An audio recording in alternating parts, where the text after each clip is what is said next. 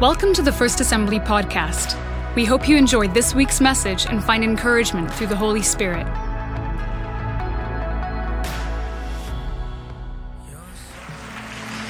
Amen. So if you have a Bible today, Colossians chapter 4, we're also going to be looking at a verse in chapter 1 as we, as I mentioned, conclude this series. Here the Apostle Paul, he's giving instructions to the church. He's calling them to pray for open doors. To pray for open doors that they may proclaim Christ and that he may proclaim Christ. And he's calling them to a partnership of prayer and proclamation. And I really believe that that's part of how God wants to bring joy to our city. And so he starts off in verse 2 of chapter 4 with a call to prayer. He says, devote yourselves to prayer with an alert mind and be thankful in your heart. Pray for us too, that God will give us many opportunities. Your translation might say open doors to speak about the mysterious plan concerning Christ, or the mystery of Christ. And that is why I'm here in chains. Pray that I will proclaim this message as clearly as I should. Live wisely among those who are not believers and make the most of every opportunity. Let your conversation be gracious and attractive so that you will have the right response to everyone. And then Paul, as he began the book of Colossians in the first chapter, he was praying for them. And in verse 11, he says, we also pray that you will be strengthened with all his glorious power so that you will have all the endurance and the patience that you need. And watch this, he says, and may you be filled with joy. May you be filled with joy. I want to share a message with you this morning entitled Joy in the City. Joy in the City. We live in a great city, the city of Calgary. How many people just love the fact that God has called you here, you've moved here, you were born here, you live here. We have a great hockey team, we have a great football team. By faith, we have great teams. We love everybody in Edmonton, but aren't you thankful that we live closer to the mountains than all of our friends in Edmonton?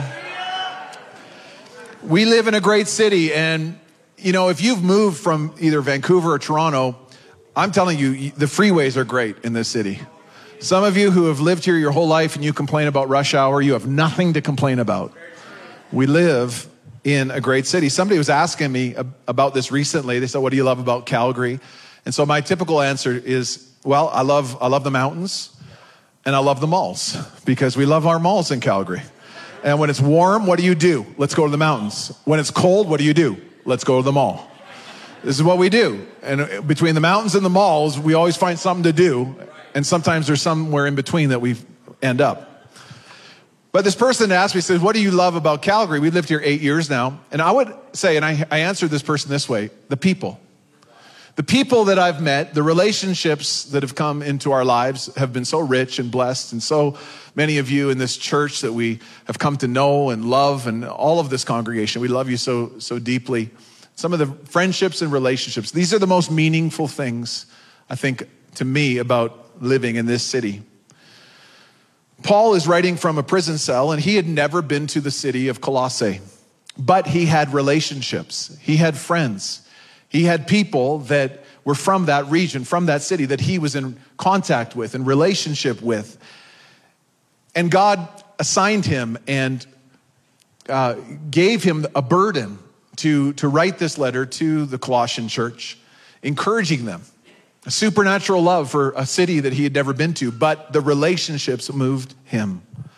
And as Paul was writing to the church in Colossae, he was writing to encourage them, to build them up, that they would be built up, they would be rooted in Christ. Colossae was an important city, trade routes. It was a small city, but yet important. Like our city, it had the economy and it had culture and all these things. But it also had evil forces. that were pulling people into darkness and away from the gospel, and even heresy, as we've looked at in these past weeks, that were attempting to get people off track, that the enemy was trying to get people off the message of the pure gospel, the real Jesus, the pure Jesus, the Jesus that was first preached to them. And Paul's writing saying, I want to get you clear on Jesus, get you clear on the gospel. I want you rooted and built up in Christ. I want to help you practically at how to live this out. And we've looked at that over these last number of weeks. He addresses the deception, which was a major problem, the false teaching that was rampant in the church at that time. But Paul is writing, and he's saying in this passage today, as we've looked at this passage, we've read these verses, he was saying, I care about you, and I care about where God has placed you, the city that you are reaching. And as you reach your city, I'm reaching people in my world. And as you are in Colossae and you are given that opportunity, I'm praying for you, calling you on. And I'm also asking you to pray for me in the mission and the work that I am doing. I want you to be rooted. I want you to be grounded. I want you to be someone who is so full of Christ and so clear on the gospel that you are bringing joy to your city. As I'm in prison, that I am bringing joy to the people in my sphere that God has called me to. So his prayer in chapter 1 reflects that. He says that God would give them power, patience, and joy in the work. That God would give us, First Assembly, each one of us individually and as a church, joy and power and patience in the work. And not to allow the enemy or the culture to steal the joy that they have found in Jesus and this true gospel message. In chapter 4, then he asks them to pray for him. He says, please pray for me. As he proclaims, and he calls it the mystery of Christ, that they would live wisely then as unbelievers so that they would be on mission, that they would be salt, that they would be light, that they would be having an effect for the gospel with people who are unbelievers. Why? To bring this beautiful gospel message, this wonderful Christ to people's lives so that they could experience the joy that they'd experienced through knowing Christ. So whether it's Paul in a prison in Colossae or it's Calgary, prayer and proclamation of Christ, these are key to bringing joy to a city. And as we're entering into this Easter week, I want to call us to prayer and to proclamation. Paul starts off like this. He says, devote yourself to prayer. This word devote means to attend constantly to. It implies persistence. It implies fervor and energy. Like put some energy, put some focus on prayer. Devote yourself to prayer. Now, I think most of us in this room would say that we all have, this would be a growth opportunity.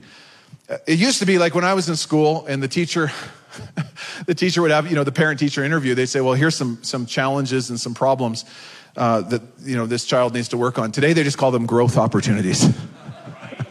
Nobody has problems. Nobody has challenges.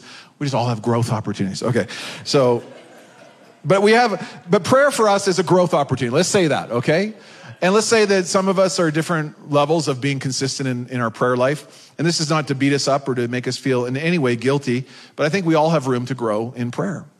But Paul calls us, and he calls the Colossian church, but virtually through all that, through calling the Colossians, he calls us too, right? So you guys get that, right?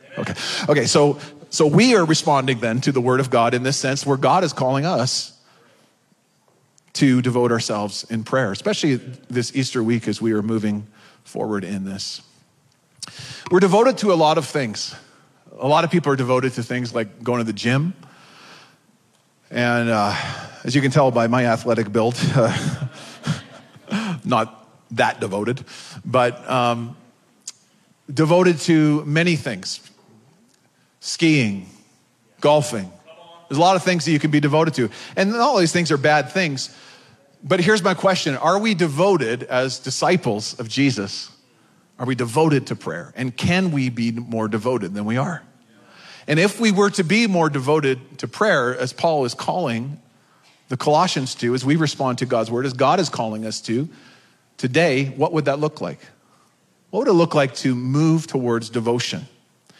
I think for me, I've been thinking a lot about this, and I've been feeling a call to prayer as I move into Easter week and as Good Friday is coming, I've been feeling the Holy Spirit call me, saying, I want you to grow in this. I want you to devote yourself in a new way to prayer and in preparation of heart.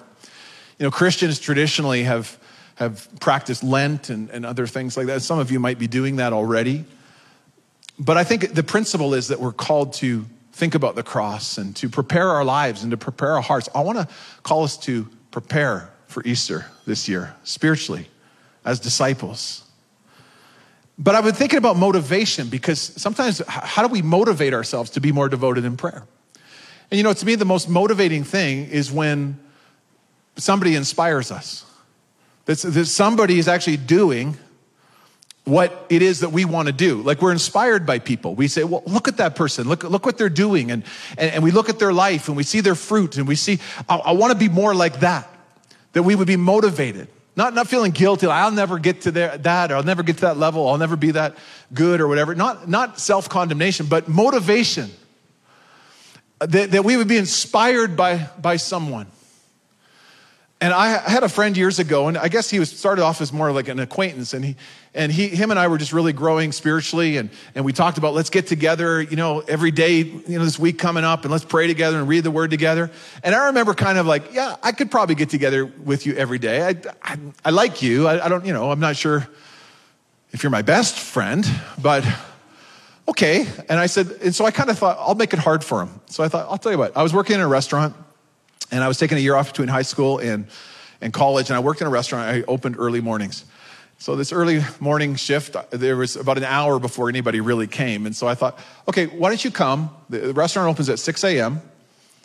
And between 6 and 7, there's barely anybody there, and we could just sit down and have coffee before it gets busy. So 6 a.m. every morning, I thought, he's going to say no. He's like, I'll be there. So he showed up. He was devoted. We sat down. We grew together. And not only was it that week, it carried on for some weeks after that. It was this person's devotion to grow together in God's word with me, driving across the city, going out of his way, that eventually this person became one of my good friends in life. We're still friends today. It was that devotion that inspired me. I've been meditating on this verse from Romans 8:34. Christ Jesus, who died, more than that, who was raised to life, is at the right hand of God and is also interceding for us. Think about that. Jesus, who died, who's risen, he is at the right hand of the Father, and he's praying for you. Jesus, here's the point. Jesus is devoted to praying for you. Jesus is devoted to prayer. How much more motivation do I need than to join Jesus in being devoted to prayer? What an inspiration. And so I've written a prayer out. I'm going to post it on social media this afternoon if you wanted to pray this along with me this week. But I've got it on my phone, and I've been praying this prayer. And I wrote this prayer out myself, so it's not like C.S. Lewis or something like really amazing. It's just my heart. And I would invite you, if you would like to, or you could write out your own prayer. But this is my prayer that I've been praying as I prepare for Easter. Lord, I prepare my heart. As I prepare my heart this Easter season, help me to remember the price that you paid for my sin by dying on the cross. Thank you for forgiving me, for loving me, and for saving me from all sin and separation from you. And as you sit at the right hand of the Father, it's amazing to know that you are praying for me. You are cheering me on and calling me deeper. Lord, I'm humbled by your love for me. Help me to know you more, that I might bear more fruit and bring more glory to your name. That's just from my heart, just my prayer. And I would invite you to pray that with me, or write out your own prayer. But let's be about devoting ourselves to prayer, because it is through prayer and proclamation that joy comes to the city. Second thing, Paul says, pray for open doors for the gospel. Open doors. Because as we pray, you watch God open doors. You watch God give us more and more opportunities. This last week in staff meeting, one of our team was sharing how some of them were out. We have a youth discipleship, TYMS, that meets every week, and they were out at the mall. They've been going to the mall, and they've been sharing their faith. And a lady was in the mall, And they had a word, a picture from the Lord, a supernatural word, a word of knowledge. And they went and they shared this word with her and a picture with her. And they prayed with her. And she gave her life to Christ. And she was physically healed in her body. Just a couple of our youth leaders and our staff that were out in the mall and just sharing, looking for open doors, looking for open opportunities. And so Paul says, while you're praying for us and praying for us, we're praying for you too. But while you're praying for us, pray for open doors for the gospel. And Paul was saying, not only in Colossae, but pray for me as I'm in prison for open doors. Paul could have had a long list of things that he could have asked the Colossian church to pray for him about. Like pray that the food is better in jail than it has been. Pray that I get out of jail soon. He didn't even touch all the problems that he was facing as a prisoner. Now, I believe that God is a jailbreaker. I believe in Scripture that he is the one who sets us free from prison, whether it be actually prison or metaphorically prison in our lives or spiritually prison. I believe that God is a jailbreaker and he breaks us free from chains and from prison. But Paul was not even praying, and it has happened. It had happened in the Scripture. God does this kind of thing, but Paul is so focused on the people. Paul is so focused on the relationships. While he's in prison, he's asking the Colossian church, would you pray and partner with me that I would be able to share this beautiful message of Christ, the mystery of Christ? Paul is taken up with this whole thing, mystery. We're going to look at that just in a moment. But he's asking them to pray. He said, I want doors to open here in prison. And I want people to experience joy in prison. And we know that Paul, as he wrote the book of Philippians, the epistle of joy or the letter of joy, that he was full of joy. He has so much joy as he's in prison. I think it's because of the relationships. It's because of the people that he was impacting. And he was so taken by the message of the gospel. And he's calling the Colossians on to be people devoted to prayer and to be proclaiming this beautiful gospel, that doors would open, that there would be opportunity to share the gospel with people. And he says, I want you to see open doors in Colossae too, because he's saying, make the most of every opportunity, like be wise. He's commending them and admonishing them and encouraging them to make the most of every opportunity in Colossae as well, to see open doors for the gospel. And so we need to pray for open doors. And then Paul says to proclaim the message of Christ with joy. This mystery, he calls it. This is incredible. Paul is taken with this whole idea of the mystery. This is the gospel. This is the message. This is Christ himself, the mystery of Christ. What is that all about? The mystery. Paul, not only in Colossians, but throughout Ephesians and other letters, he speaks of the mystery of Christ, this message, this incredible gospel, Jesus himself. And Jesus, he spoke of the kingdom of God, that the disciples, they would be the ones that would be able to grasp or get a revelation of the mystery of the kingdom. And as he proclaims it with joy. Paul, he's captured by this idea, but it's not that the mystery is just, he's got a bunch of questions about Jesus and he's trying to figure it out. It's not like a mystery that you solve or a crime story that you figure out. It's not that there's some actual answer to it. I think it's more about the idea of getting a continual revelation of how amazing Jesus is and how incredible the gospel is. I actually think that's more what it's about. This mystery of Christ, like Paul's whole, like he's taken with this whole mystery of Christ, who he is. And so in Colossians, he calls the mystery of Christ, he says, here's what it is. The mystery is Christ in you, the hope of glory. What a mystery.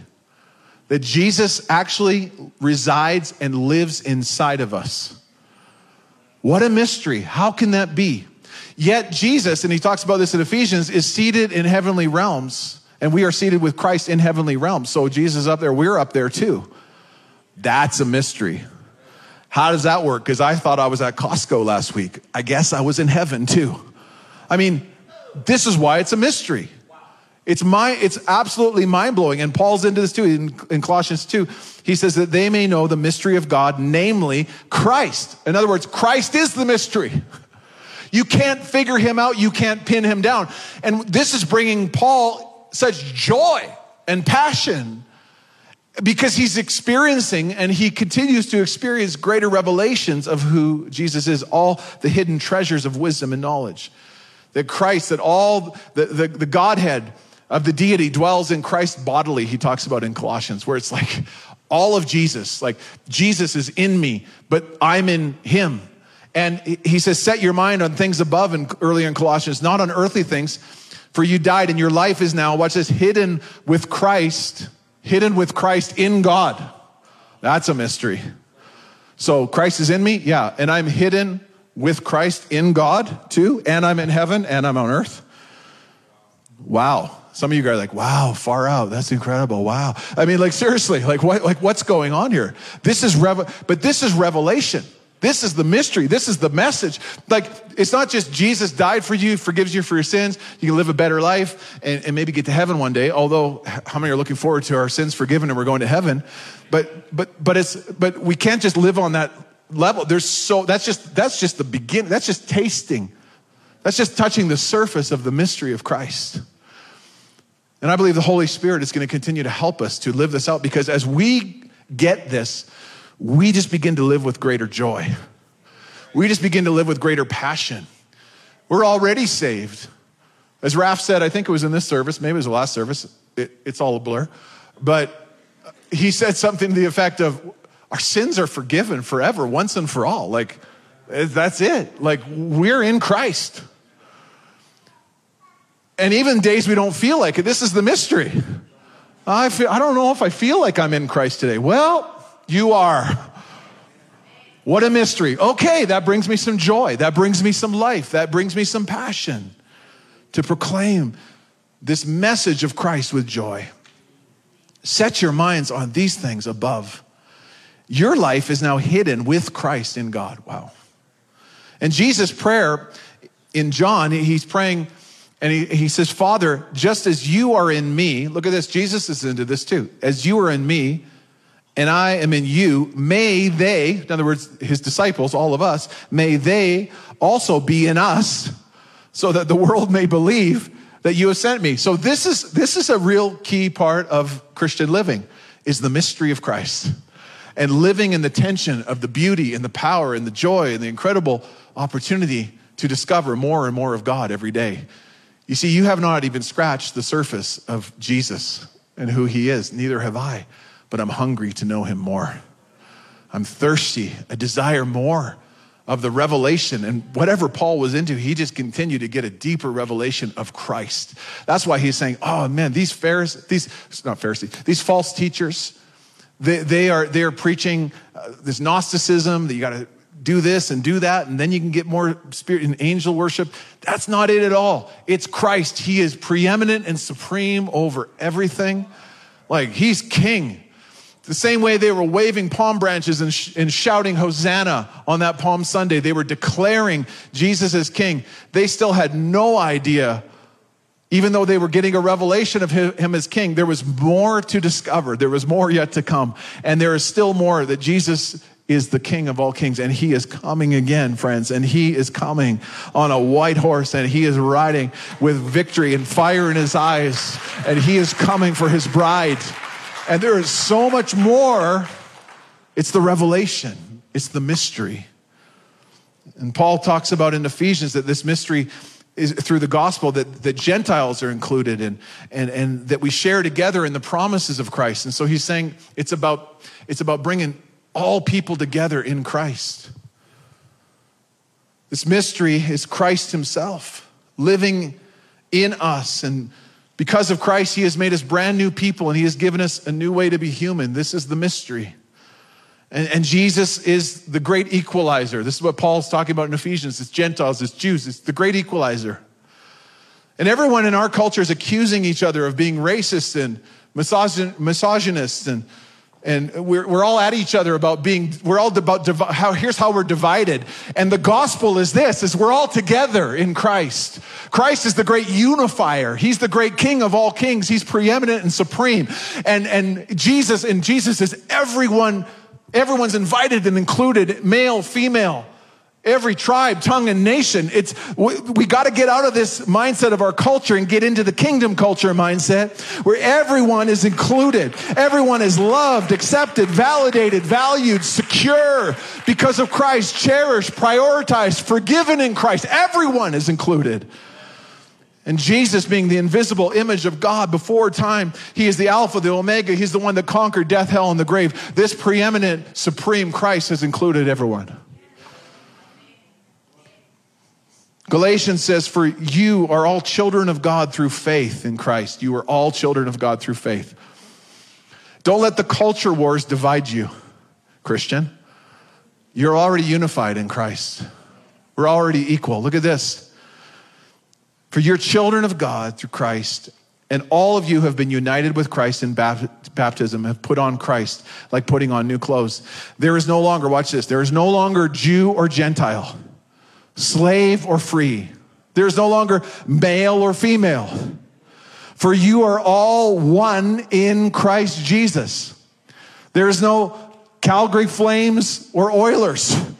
There's no, there's that still. But, and now that you belong to Christ, you are true children of Abraham. Listen to this. And you are his heirs, and God's promises to Abraham belong to you.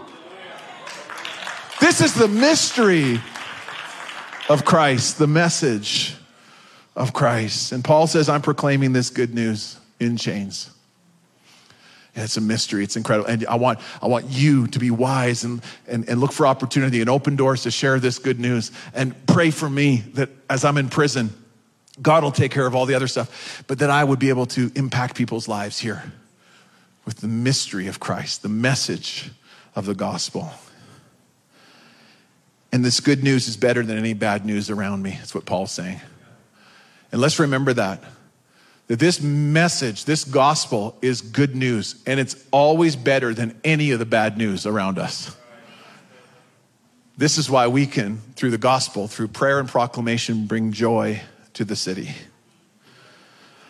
Next Sunday is Easter Sunday. We're not going to be influenced by the bad news. We're going to begin to focus again on the good news. We're going to begin to declare the good news. The good news is better than any bad news around me. I'm not going to be influenced by the bad news. I am going to be someone who prays and proclaims the good news. Next Sunday, as it's Easter, no matter what kind of week it is, no matter who may be upset, no matter what is happening politically, financially, relationally, no matter what is going on in our lives, socially or culturally, because Jesus died on the cross and rose again, there will be joy in the city. There will be joy in the city. Let our lives and our prayer and our proclamation welcome the King. Welcome the King as we wave our hands in praise and say, save now. Save a city. This mystery, this message, this gospel is incredible. As we move towards Easter, let's have our eyes fixed on Jesus. Let's devote ourselves to prayer. Let's experience the cross anew. Lord, take me to the cross. Lord, take me through the cross. Lord, take me to the grave. Take me to that place where you were buried. And Lord, take me to that place where I experience your resurrection anew in my life so that I can be a proclaimer. And like Paul is saying, pray for me and I'll pray for you. First Assembly, let's pray for each other. Let's proclaim. Let's look for open doors. Let's invite. Let's share this good news. Don't let it just be a surface level. Yeah, it's good news. But let's get a fresh revelation of this beautiful gospel. And let's see joy come to our city this Easter weekend and beyond. Amen? That we would see people come to Christ. That we would see people saved.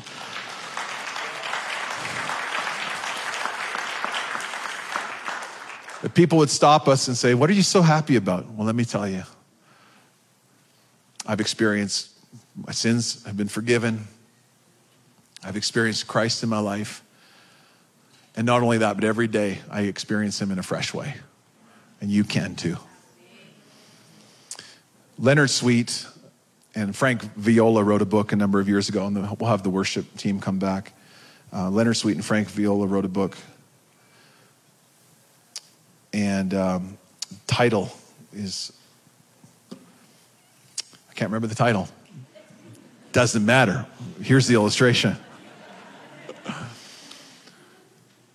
He talks about how Jesus, he's so vast, he's like the ocean. The ocean is essentially undiscoverable. To discover the depths of the ocean, I mean, there are creatures they're still finding that live in the bottom of the ocean. I didn't even know that creature was created or existed. I mean, it's like exploring space itself, and it's right here on earth. So Jesus he's so vast because he's supreme. He's above and over everything. And so Viola and Sweet, they talked about in this book that our lives are like, when Christ is in us, our lives are like a bottle that's dipped in the ocean. And so the ocean's in the bottle. But the deep mystery is that the bottle's in the ocean. It's like we have Christ in us, but there's so much yet to discover in him because of who he is. And my prayer is that we would discover Jesus this Easter. My prayer is that your friends, your neighbors, all of our families, as we have opportunity, that we would experience this wonderful, beautiful Christ. And it would be an ongoing journey for the rest of our lives. I loved it today too with the kids up here. Wasn't that great? And to me, the one guy this one little kid, what's his name? He was Jesus. Innie was Jesus. And at the end, I love what Innie did. Innie gets out and he's like, I'm the champion. I saw that and I thought, yeah, that's Christ. He's our champion. Jesus, our eyes are on you today. Our hearts are pounding for more of you. We desire to know you. And as Paul prayed, Lord, we want to know you in the power of your resurrection and to share in the fellowship of suffering, becoming like you. Father, I pray for fresh revelation for every person in this place today. Lord, would you continue to reveal yourself through your word and through the power of your spirit to every one of us, that we would fall in love with you, that we would be devoted to prayer, inspired by you, inspired by your example, but Lord, not just inspired, but completely surrendered to your will in our lives. Oh God, we long to know you more. Deep inside, deep in our soul, we desire more of you, to know you more. Father, draw us into the wonder and the mystery of who you are. Christ in us, the hope of glory, that you in and of yourself are the mystery. And we want to know you more and more. We desire to know you. Father, I pray that if there's anyone here today in this room or watching online, they have not yet surrendered their lives to you, Lord, today, by faith, that they would call out to you, and in your grace and your mercy, you would meet them where they are. And as we reach out to Christ in this moment, we ask him to cleanse us and forgive us and come inside, and we surrender our lives to him. We put our trust and our faith in the work of Jesus. We can be born again by faith. And so, Father, I thank you that you are working in people's hearts even right now, that people are coming to faith even in this moment. And if that is you, if you're online or in this room, we have a Bible for you. You can click next steps. You can come to the front at the end. We'll have a Bible for you. We'd love to help you on your journey. And so, Father, we pray that you would prepare our hearts and move us closer to your heart. In Jesus' name, amen. Amen. I would invite you to stand. We're going to worship one more time as we move into this Easter week. Amen. Thank you so much for listening to this message. We pray that you have received truth and have been encouraged. For more information about First Assembly, how to get connected, and to listen to our latest worship albums, please visit our website at www.fa.church.